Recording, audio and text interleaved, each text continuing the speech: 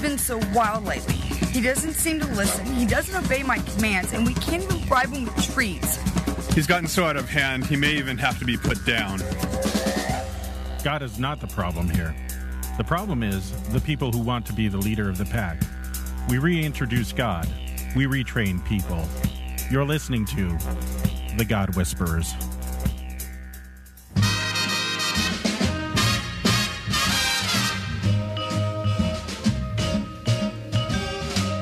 You make me feel so young. You make me feel so spring has sprung. And every time I see you grin, I'm such a happy individual. The moment that you speak. Welcome to the world-famous God Whisperers. I'm Craig Donofrio. And I'm Bill Swirla. He who irritates me. Absolutely. I'm playing this song for you, Bill, because as I was traveling the lands of Southern California, I turned 50. And I'm having my senior moments already. Yep. I'm getting forgetful. I wake up in the morning and I make more noises. Just in the last couple of weeks, this has gotten worse. And then I remind myself, Bill is still older than me. I am. And so you make me feel so young.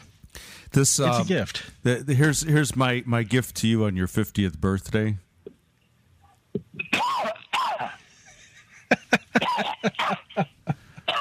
That about says it all right there. It's from here on out, it's faith in pharmaceuticals. I've been living by pharma for the last 20 years or so. Oh, so yeah. This is just going to get better. I used to fight pharmaceuticals. It was like, no, I'm not taking any open-ended long-term prescriptions for anything. And for years it was like exercise, eat right, all those fake religions that we have that promise that they will bring you to the promised land of health and happiness if you just follow their silly rules. And then I realized I heard a doctor on the radio who talked about these guys who live to be 110. They drink a pint of Jack Daniels every day. They smoke like crazy. Yeah, they've been smoking since they were 11. Yeah. And he says, now I want you to think about guys like that, and always remember this: that's not you. This is a genetic quirk. This is something in the human genome where they're just like bulletproof to the changes and chances of life and the abuses that we heap upon our bodies. He said the rest of us, mere mortals, are. We're these kind of like ticking time bombs of everything that's gone wrong in our genetic past, and pharmaceuticals are a way to mitigate bad genetics. So that's how I look at it today. It's like, didn't get the best of genes in the cardiovascular department.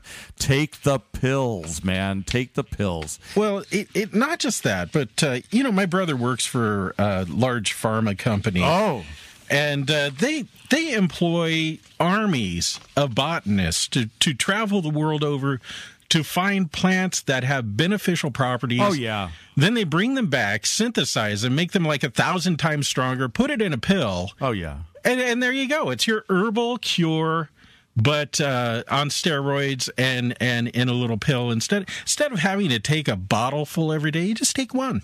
Well, there's a couple of other little caveats. Now, you're a chemist, so you're going to start making up crazy science stuff. And I believe that science is the enemy of my health. Yeah. So at least your science it's probably the cause of a lot of your problems. But here's the deal in a nutshell. Okay, you cannot patent a natural product, and so you have to tinker with it. If you find if you find that some like native peoples have been sucking on some tree bark for 2,000 years and it has this wonderful effect, so they'll figure out what the active component is, isolate it, purify it, but you can't just put it out there. You gotta tinker with it somehow. Right. They'll formulate it and they'll mix it with some chalk or no, not just formulation. You've got to change the component molecularly, and so there are no. That's why you don't have any natural products being sold as pharmaceuticals. If nothing else, you got to tinker with it, so you get a 13-year monopoly, and you can make oodles of money off of it. Right. Not to say that natural products are better. I love people who say that's all in the details, though. I like people who say it has no chemicals; it's entirely natural. It's like, dude, do you realize how many chemicals are in nature? Nature's all about chemicals. There's chemicals all over the place. It's like no chemicals. We use natural vinegar. That's acetic acid. Come on.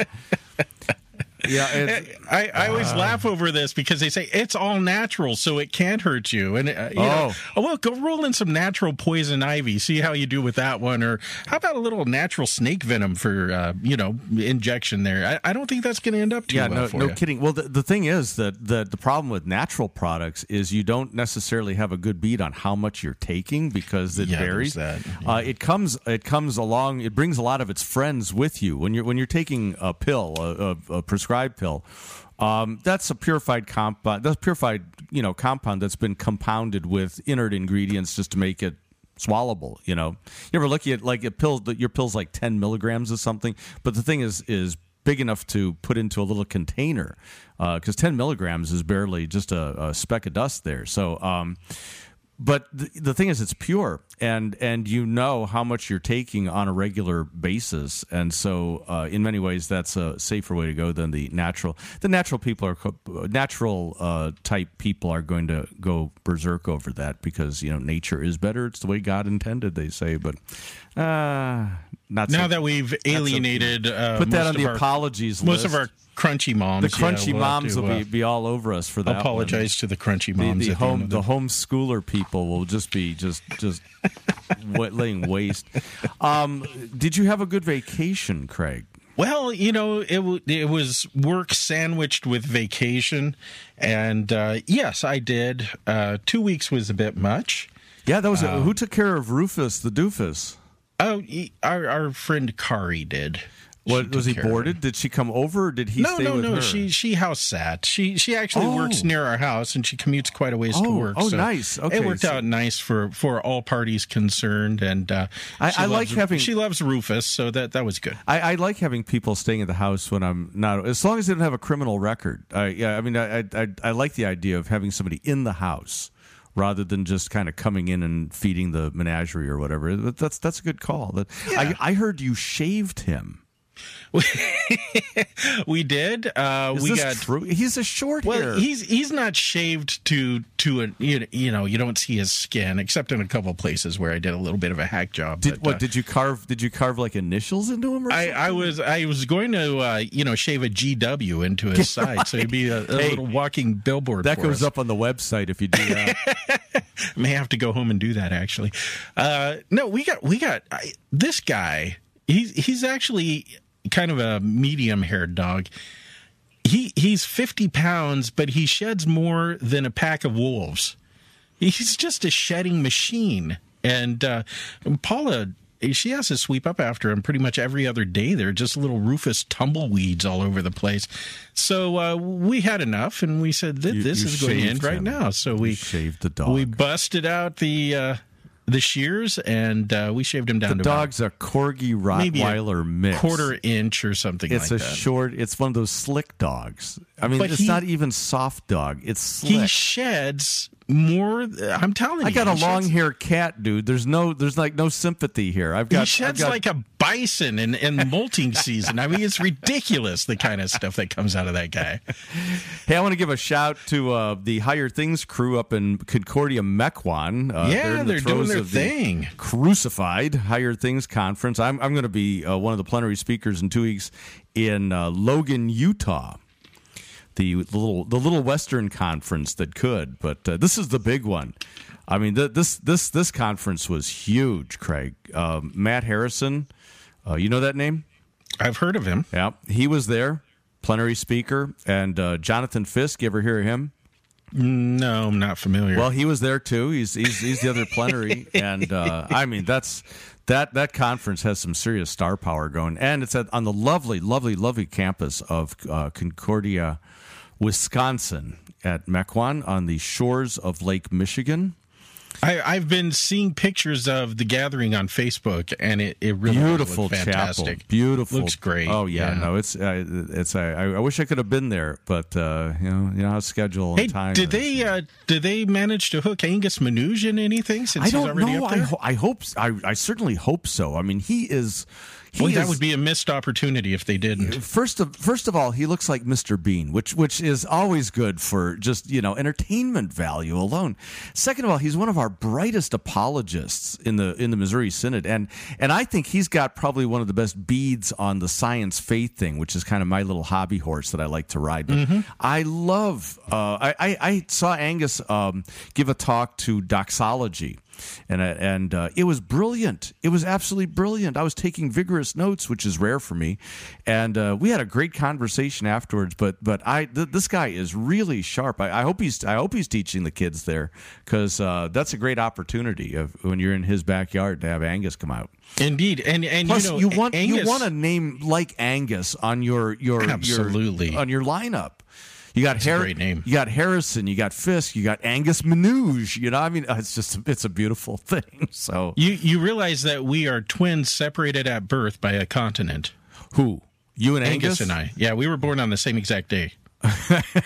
There's a quirk in the cosmic fabric right there. Yeah, there goes your whole idea of astrology out the door. Oh no, yeah, it's been rendered just meaningless at this point. I also want, and I know you'll be in on this too. Is I want to just put in a word to on behalf of our dear colleague Clement Preuss, who died yesterday.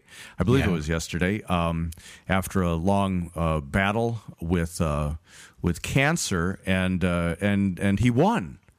He won the victory. Actually, Jesus won in his baptism, I think. Well, and confers that thanks be to God who gives us the victory through our Lord Jesus Christ.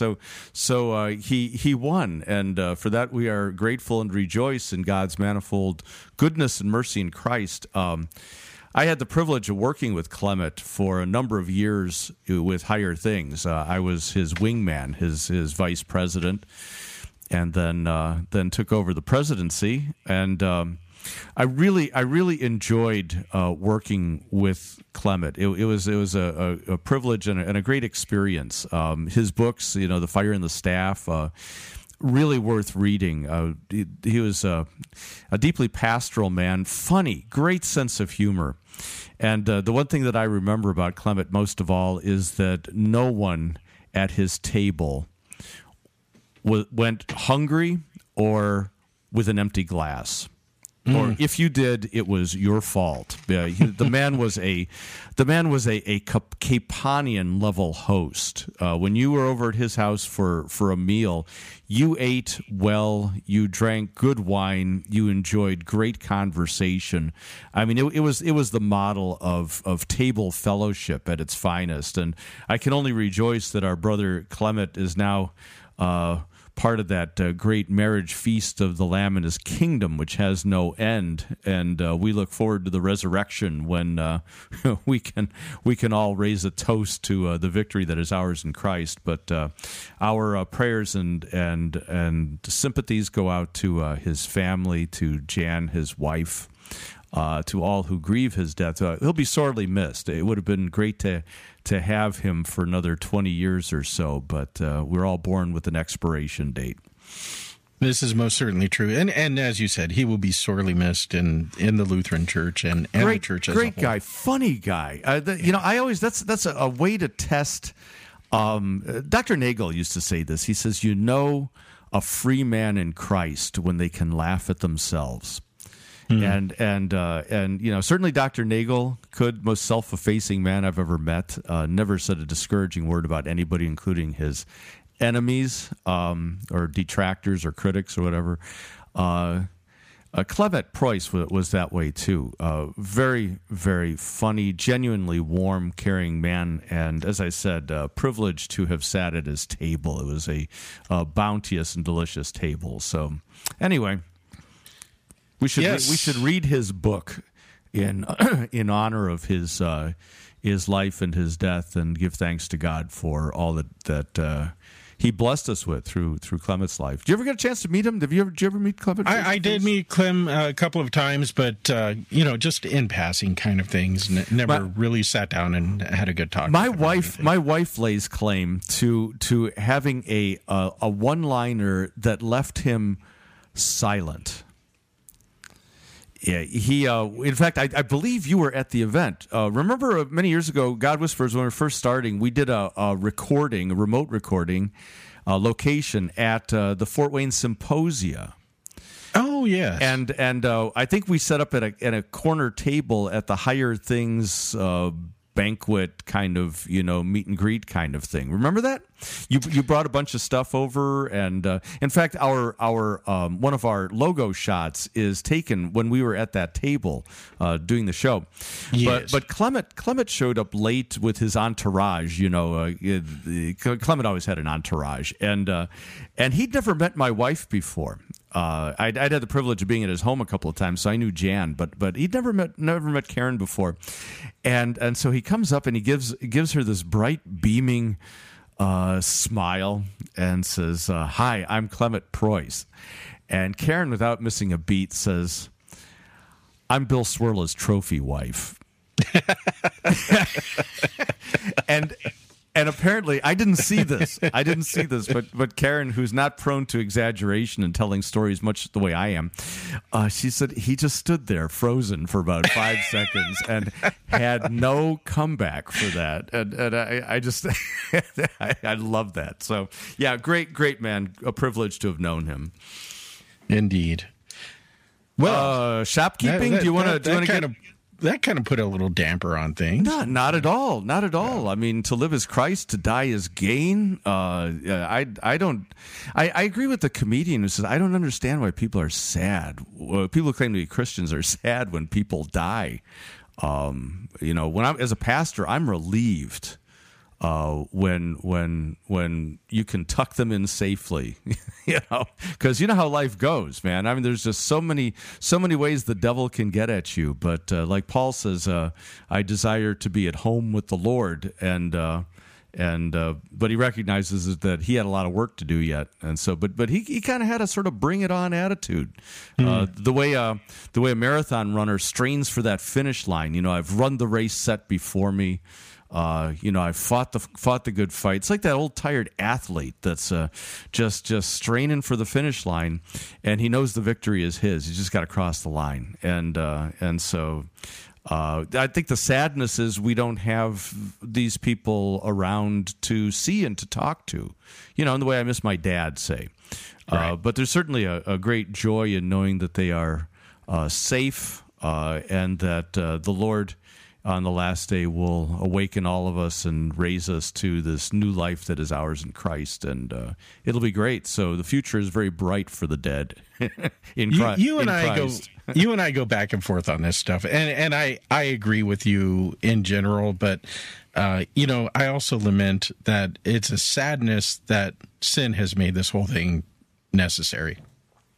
Well, we even had to go there in the first place. My take home is always 1 Corinthians 15, and especially that last part of that chapter. I always tell people, at funerals, read this chapter. Go home and read the whole chapter. It starts out with the apologetic basis of the resurrection of Christ and the centrality of it in the Christian faith. But it ends with this, it's a very telling sentence, and I don't think we parse it enough. I learned this from Kenneth Corby.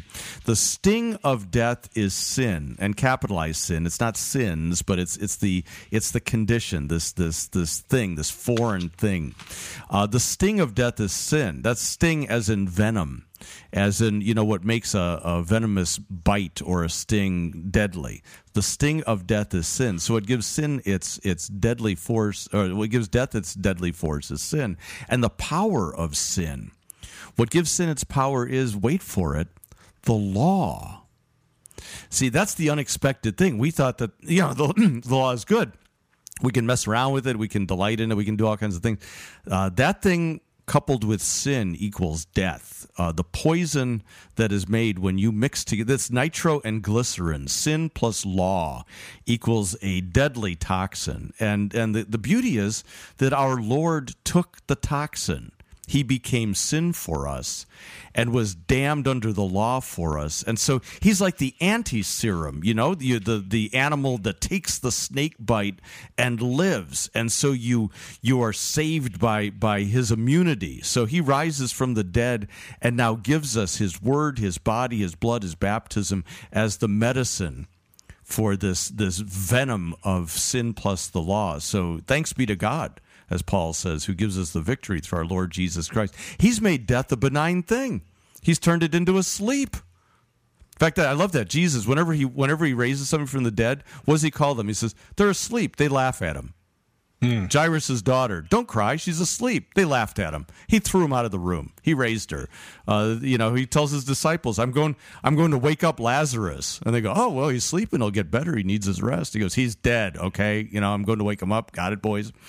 And that's the beautiful thing. He's taken on death by becoming sin and taking the venom of the law into his own humanity, so that death really is no longer the threat that it is. Defeated enemy, totally defeated, and not really a punishment any longer. Just simply, if nothing else, Lord's discipline of the children that he loves. We got to die, got to go to sleep in order to rise. Dying to live. Dying to live. That's it. That's what it is. I always love the title of that book. Anyway, back to the housekeeping. May as well do that before we have to go to a break. 593-7713 in the beautiful 626 area code for the Manly Doctors Hotline. It spells Manly Doctors 13. Once again, that's 626-593-7713. Yes, the mothership, godwhispers.org. And email address, godwhispers@gmail.com. Love to have your emails. Do we have time for one? What's our timing? Yeah. We've got about 3 minutes. All right. How about we take a quick trip to the mailbag? Let's. The God Whispers mailbag brought to you by Big Pharma. Take your pills. Nice. Faith and pharmaceuticals get you through to the end. This is from Mark. I know Mark. Writing the Thursday of Pentecost 4. Anybody who dates an email by its liturgical date, you're automatically apprehensive. Bill, I'm listening my way through the archives of GW as I walk each morning. Right away, problem. You see the problem developing. Several times in the early episodes, you use the phrase womb to tomb in referring to Christ becoming true man and so identifying with us in our humanity. I remember first hearing the phrase in West Side Story. Only Mark would know that. I wonder if a slight modification of the phrase might better confess Christ's activity from womb through the tomb, he says. From not womb to tomb, but womb through the tomb. Christ did not remain in the tomb, and as a result of our baptism into him, neither do we. He sees us into the tomb, but that is not our final resting place. He also will raise our mortal bodies through or out of the tomb. Kind of a good point. The problem is that we haven't quite gotten through that yet. We're heading to the tomb, as Craig is now in the 50th year of his life. And, I hate to break it to you, but it's too late to have a midlife crisis, because if this is the middle of your life, you're going to live an awful darn long time. Well, see, I kind of missed it. I'm getting depressed because I missed my midlife crisis. It's never too late. I drive a crummy car. I need the 2-seater with the basically when you hit midlife, you should get like a 2-seater sports car that's got a trunk big enough for one small bag of groceries, and that's really about it. That's where it's at. It's too late. I'm 57. If this is my midlife, it's horrible just thinking about it. Womb through the tomb. We haven't gone through the tomb yet. He did in our place. I'm trying to think, how old was I when I got that convertible? Yeah, that was a nice car, by the way. It's probably about 38. Yeah, now you're talking. That's about right. Given your genetics, that's about the middle of your life right there. Yeah, I should make maybe 75 before I kick over. Maybe, yeah. So maybe. Now, we are baptized into Christ's death. That's true, and we are forensically dead and alive in him, but not in ourselves yet. As Mark points out, he will raise our mortal bodies. The resurrection is something to come. It's not yet now in ourselves. So I would say with respect to our humanity, that is us in the flesh, Christ has embraced our humanity from the womb to the tomb. With respect to his humanity, as he holds all of humanity in his flesh, he has embraced our humanity from womb through tomb to glory at the right hand of the Father, so that Paul says, you even now in Christ are glorified at the right hand of God. But not yet in yourself. That's the problem with that one. We're not there yet in ourselves. In Christ we are, in ourselves not so. Mark goes on, I've only recently begun to listen to GW. Oh, God bless you. When first downloading the earliest podcast episodes from the cloud, it seemed to take a long time for them to load. I pictured some virtual worker scurrying down the long shelves of files to fill the distant long ago shelved episodes. Happily, the downloading process is much quicker now. That's good. We pay more money now. Evidently, he now knows how to find them in a shorter period of virtual chronos. Ooh, virtual chronos. Now, Craig, again, new listener, or new to us, we need to warn him. He may be a little bit zealous being new to the GW and all. Do not, under any circumstances, listen to more than 3 episodes consecutively, right? Wait. 3? Is it 3? I thought it was 2. Okay, 2. You're a little more liberal than I am on these things, I guess. I and especially if they're the later episodes or anything that has Katrina Markov in it. Be very wary of that. That's can't say enough. He thanks us. He says, thank you for your ministry to me through this program. We'll see in a month or so if he's still thanking us or if something bad has happened. I'm a little concerned that he listens to us while walking each morning. I think that that's a good way to fall down. Hey, we're past due for a break. Could you get legal to work on a disclaimer for us on that? I don't want to be responsible for anything that happens to him on his walk. I'll see what they can do upstairs for us. All right, send it up to legal. You're listening to the world-famous God Whispers. We'll be back after this. The blah blah cha cha cha. Got no words to fit this tune, so you just say blah blah cha cha cha. If I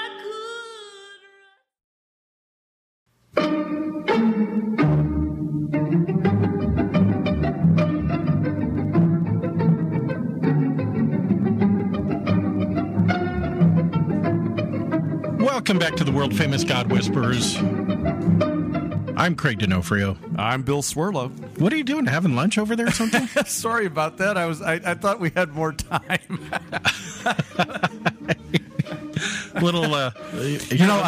Let me turn this back up so you can eat.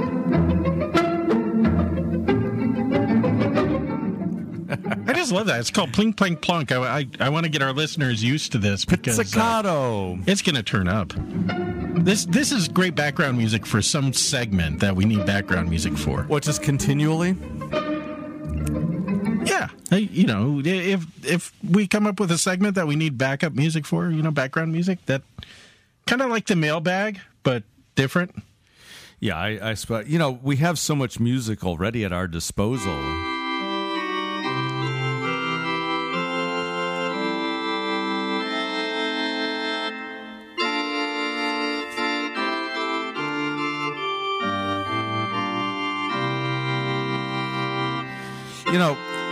Why don't you have more of this on KFUO? I'm just waiting. You won't have to wait long, Craig. Someone is trying to call in randomly. Put them on. We'll keep this in the background. It's a risk. Should we take the risk? Absolutely. Congratulations, you're on the God Whispers. Who are we talking to? Oh, hey, Pastor Craig. It's Obsessive Mike. Obsessive Mike! One of our characters. We took a stab in the dark, and huge. We got Obsessive Mike. How you doing, Mike? Oh, sweet. Hi, Pastor Swirl. Turn that down a little, Bill. I can do that.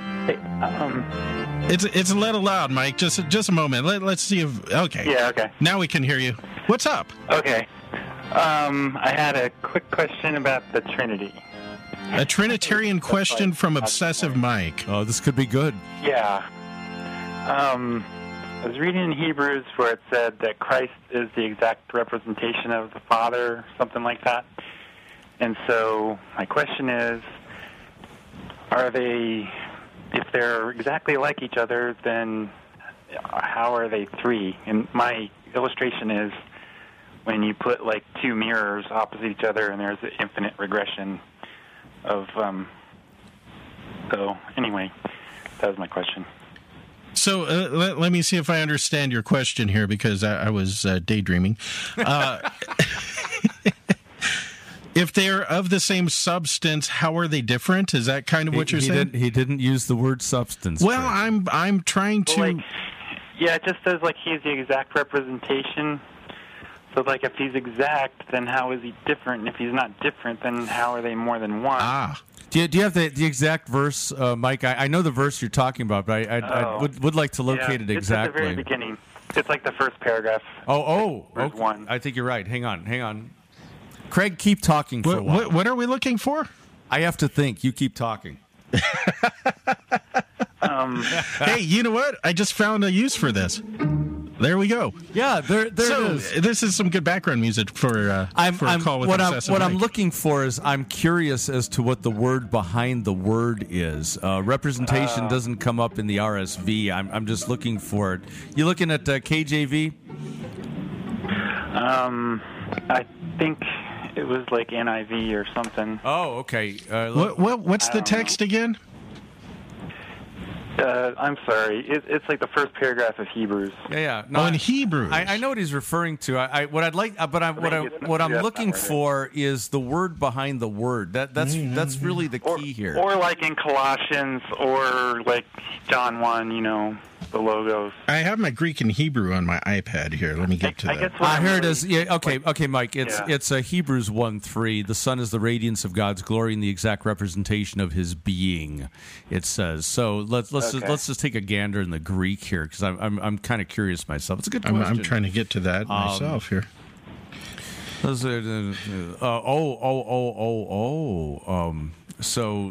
yeah. Of His glory and the character of His hypostasis, no less, which we normally think of as person, but you shouldn't do that in Hebrews. So first thing I'm going to say is, don't impose the later dogmatic language onto Hebrews, okay? Because the New Testament is written before the Trinitarian controversies and all the ways that the church attempted to summarize in some kind of concise language the mystery of God's threeness and His oneness.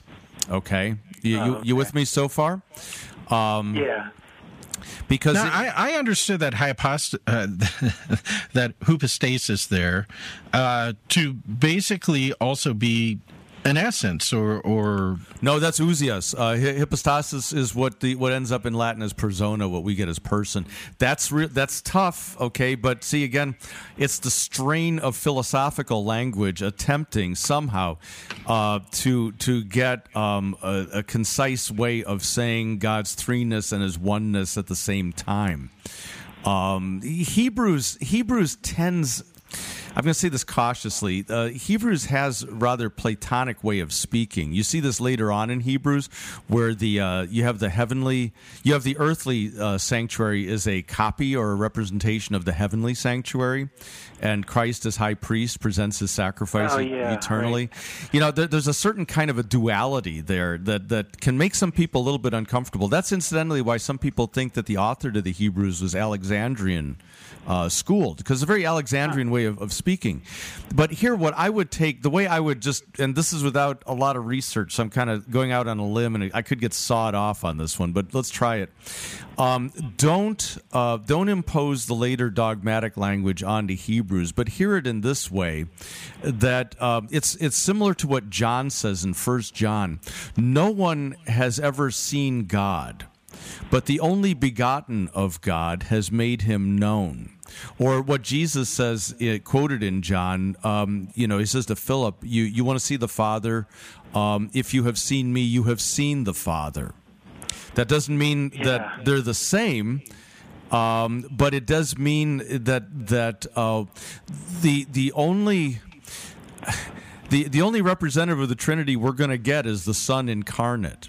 And he, because God is indivisible, when you get him, you get them all. And so you know, so it's a way, and the other way also, you know, I'm looking at it again. The Greek is very different from what you're reading in English here, so it takes a little bit of doing, but that might be God in his essence. That the Son is the radiance of God's glory, God, not the Father's glory, but the glory of God in his essence, and so that the Son in his incarnation is fully God. Okay, so that's kind of that's God. That's like Luther saying, "I know no other God than the one nursing at the breast of the Virgin or hanging on the cross."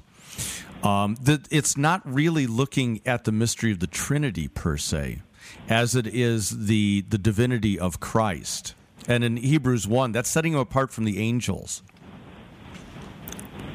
Okay. Right? It's kind of getting into like hidden mysteries, like not really something to worry about. Well, something not to, Mike, obsess over. I'm just the problem with paradox is, especially if you like to dwell on things, Mike. The problem with paradox is you'll never get it resolved. It'll just keep flipping back and forth. Right. It's like those illustrations of a cube, where, you know, you may take two squares and connect them, and you stare at them really hard. You can't tell whether the cube is facing to the left or to the right because your brain is showing you both solutions at the same time. That's when you stare at the mystery of the Trinity or God's triunity. That's what you get, is you get this kind of, he's three, he's one, he's three, he's one. And there's no resolution to that. It just, you just sort of run with it. Hebrews is a different animal in terms of New Testament literature. Wonderful. I'm glad it made it in. It got in narrowly, but it's really setting the Son apart so that we don't mistake him for an angel or anything in the created realm. Oh, okay. That was the main point. Okay. He is God. The fullness of deity dwells in him bodily. Like the thing I always run into is always vacillate between thinking that God the Father is the mean one and Jesus has to protect me from him, or that Jesus is the mean one and that God the Father protects me from Jesus. So it's well, no, you can't. Maybe the more pastoral. No main ones with the Trinity. Okay, that you get them all. Augustine had a great saying. He said the external works of God are indivisible. So whenever you deal externally with God, you're always getting three. The fancy term for that is perichoresis, that all three persons, indwell each other. When they're dealing internally, then you can make a distinction. So the Son is begotten of the Father, and the Spirit proceeds from the Father and the Son. That you can do. But outside, dealing with us, you get the whole package. Oh, awesome! All right, thanks, guys. Fun, great call, Mike. Hey, Mike, great to hear from you. And you know, don't think about it too hard. Okay, I'm just saying. Yeah, thanks. We'll try. Yeah, good to see you. Thanks, Mike. Hey, we gambled and won. Got to take care of Mike. I love Mike. Mike thinks about things really hard. He does. You know, and just before the program, the phone rang and I answered it, and it was someone trying to call Charter Cable. So. So I thought this could go one of many ways here. But we took the risk, and it paid off. We're the GW. We don't, we embarrassed ourselves in terms of not knowing what the Bible verse he was talking about was. But, yeah, that happens. And I don't know. You might be embarrassed. We're honest. We're real. We're real. We're getting real here. Getting real. Speaking of getting real, you want to talk about anything in the news or anything? Well, something draw your attention. Yeah, there are a couple things. One that really kind of caught my eye, and I want to talk about this only because the GW Diva is off currently at a kind of a monastery kind of place. Oh, she is. That's. I thought you were talking about Ellie for a second there, but okay, No, Ellie doesn't sing opera. Lori does. Oh yeah, Diva. Okay, got it. And so she's off, and I think that this is hilarious because she's there taking pictures and sending them Facebook and all the rest, and I just keep texting. No, Craig. You know what's hilarious? I think she's at a Benedictine monastery. Is that what it is? They do silence from 6 p.m. to 6. Can you imagine Lori Lewis silent for 12 hours? Well, that's what I keep It's not messaging happening. back. It's not I just keep messaging back. Shh. Yeah, right. Just shh. Even her texting is irritating the Benedictines. So anyway, monastic life could make a surprise comeback in the age of Twitter, says Pope Francis Aide. Pace of life in the 21st century increases cravings for silence, says Vatican's evangelism chief as he joins British would-be monks and nuns.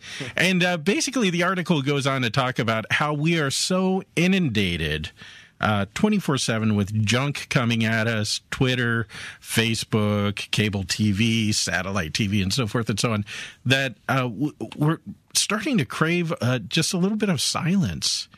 And I know when my phone has gone dead for a couple of days or something like that, all of a sudden I stop and I go, wow, why is everything so peaceful all of a sudden here? You know, we should try that on the show. Let's give our listeners 10 seconds of silence. You got the crickets going there? Because okay, we can't do this with 10 seconds of silence. This is what silence sounds like.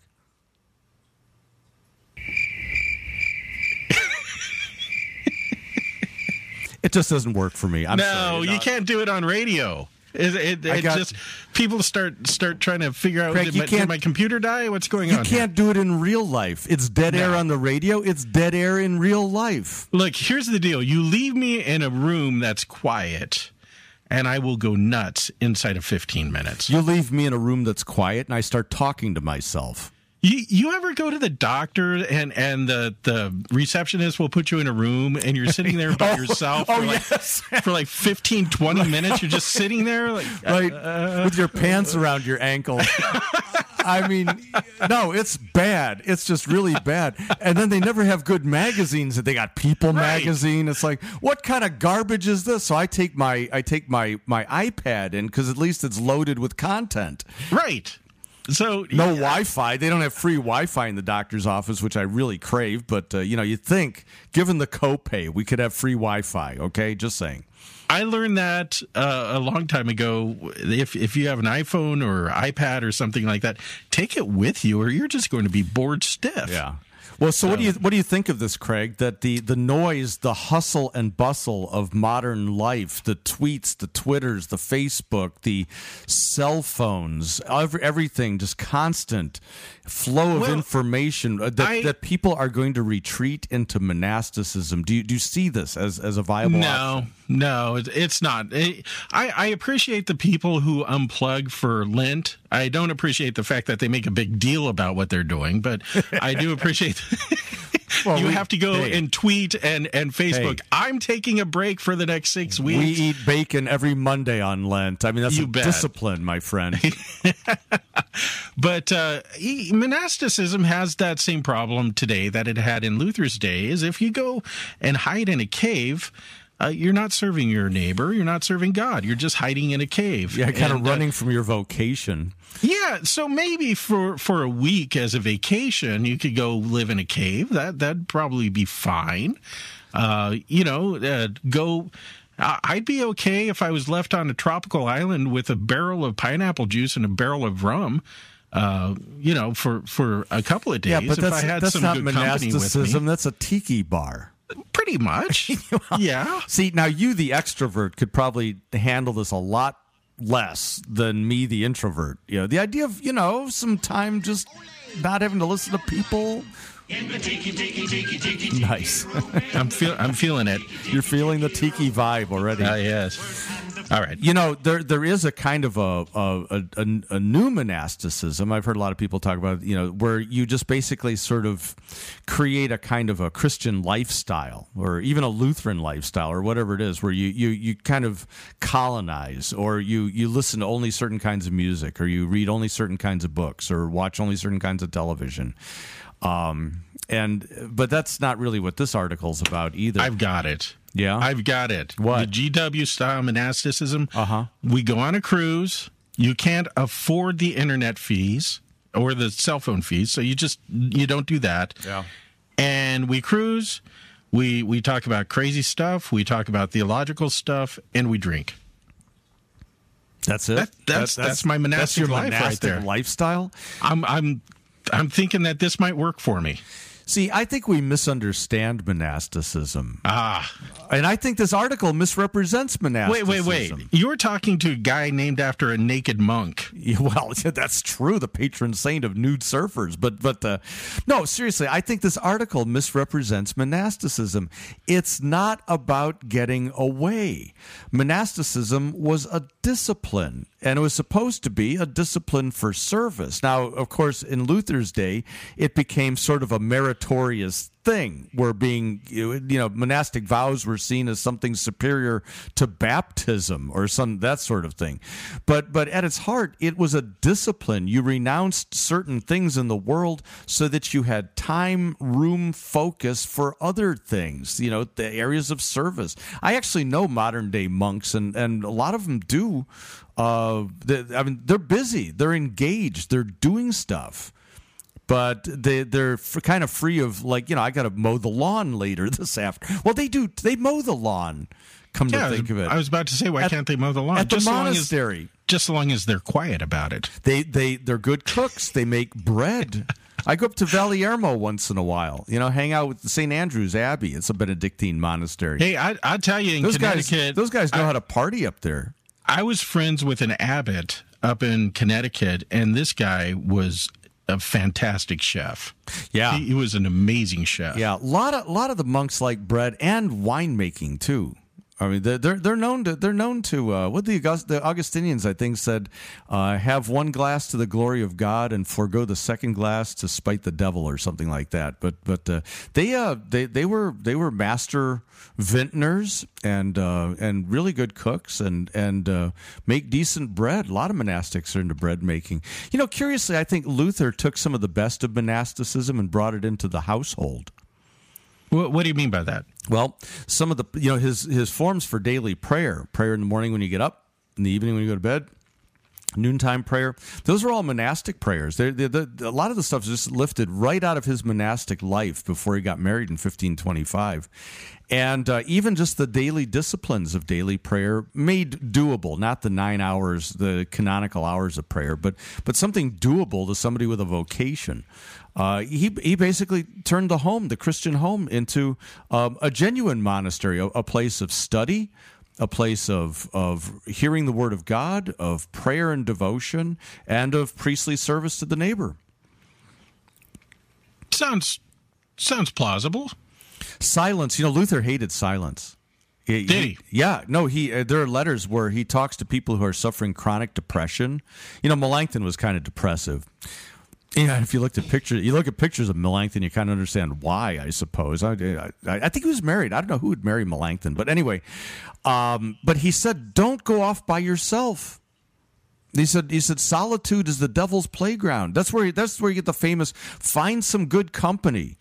And have a beer or two with strong Christian men and talk a little rowdy and that, because the devil hates that. But solitude and silence, he didn't trust that at all.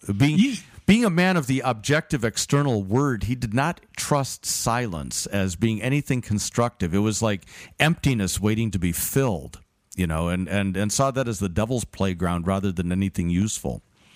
Do you think that Luther was an extrovert? He seemed to really enjoy the company of people. I do. I really do. I think that his table. We're talking about Klebett's table. Luther lived in a renovated convent, and they had this dining hall, and there were always tons of people at Luther's table. I mean, Katie was a serious cook. But there were tons of, and they're all recording stuff Luther said, so we'd have volumes of table talk to quote out of context later. But no, I think Luther was very much the extrovert. He clearly enjoyed the company of people, sought it out, and was very much engaged in. You can tell by his table talk, he's very engaged in socializing and company. I think that this silence that we're talking about is different for introverts and extroverts. For an extrovert, I think silence can be torture pretty fast. For an introvert, I think that's an opportunity for them to be industrious. to do more thinking, to maybe do some writing and that sort of thing? I'm not sure it's an introvert extrovert thing. Silence for some people. It depends on the voices in your head, really. Mine are crazy. Yeah, because extrovert introvert is about whether interaction with people energizes you or fatigues you. It's not really so much about silence. As I said, if I'm in a silent room, I talk to myself. When I'm driving alone in the car, I talk to myself. In fact, it's not much different than a God Whisperers episode, really, pretty much. Didn't somebody say I do like 95% of the talking on this show? A lot of the time I just leave the room and you don't even know. No, that happens to me when I talk to people on the cell phone. You're talking and then you get this vague impression that this line is pretty quiet and you realize that their cell signal has dropped 5 minutes ago and it hasn't slowed me down. Oh, yeah, I love that. I love that. But I'm not sure it's an introvert thing, but I think there's a good point. We do live in a very noisy world. And sometimes the noise has to turn down in order to focus on what you need to focus on. I find it very difficult to write if there's music with lyrics going on in the background. Instrumental music's okay. Doesn't matter what kind. But anything with words, the words start to kind of creep in, and it's even worse if I'm translating out of a foreign language. It's really, really bad. So I don't like that at all. I think I've written some of my best sermons with punk rock blasting in my head. No, I can't. It's got to be. When I write sermons, it's quiet in the house. It's I really don't. Life changes, and now I can't do that like when I was first in the ministry. Well, now you don't write. You just need like one or two sermons to take on the road now in your present job. Unfortunately, I like to actually preach the assigned text for the day. Oh no! Well, what you got? How many years were you in parish ministry?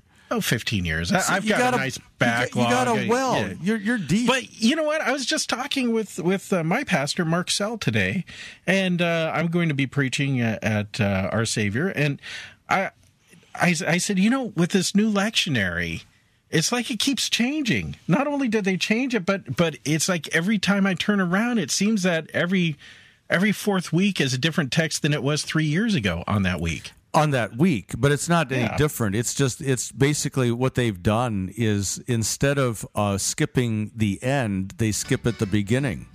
So they're all there. There's not much different in the new lectionary. It's just how they handle the flexible season of Pentecost from Easter to the end of the year. That's all. Well, as you can tell from the music, we're out of time. We'll catch you next week on the God Whisperers. Until then, see ya. I like your style, Dan.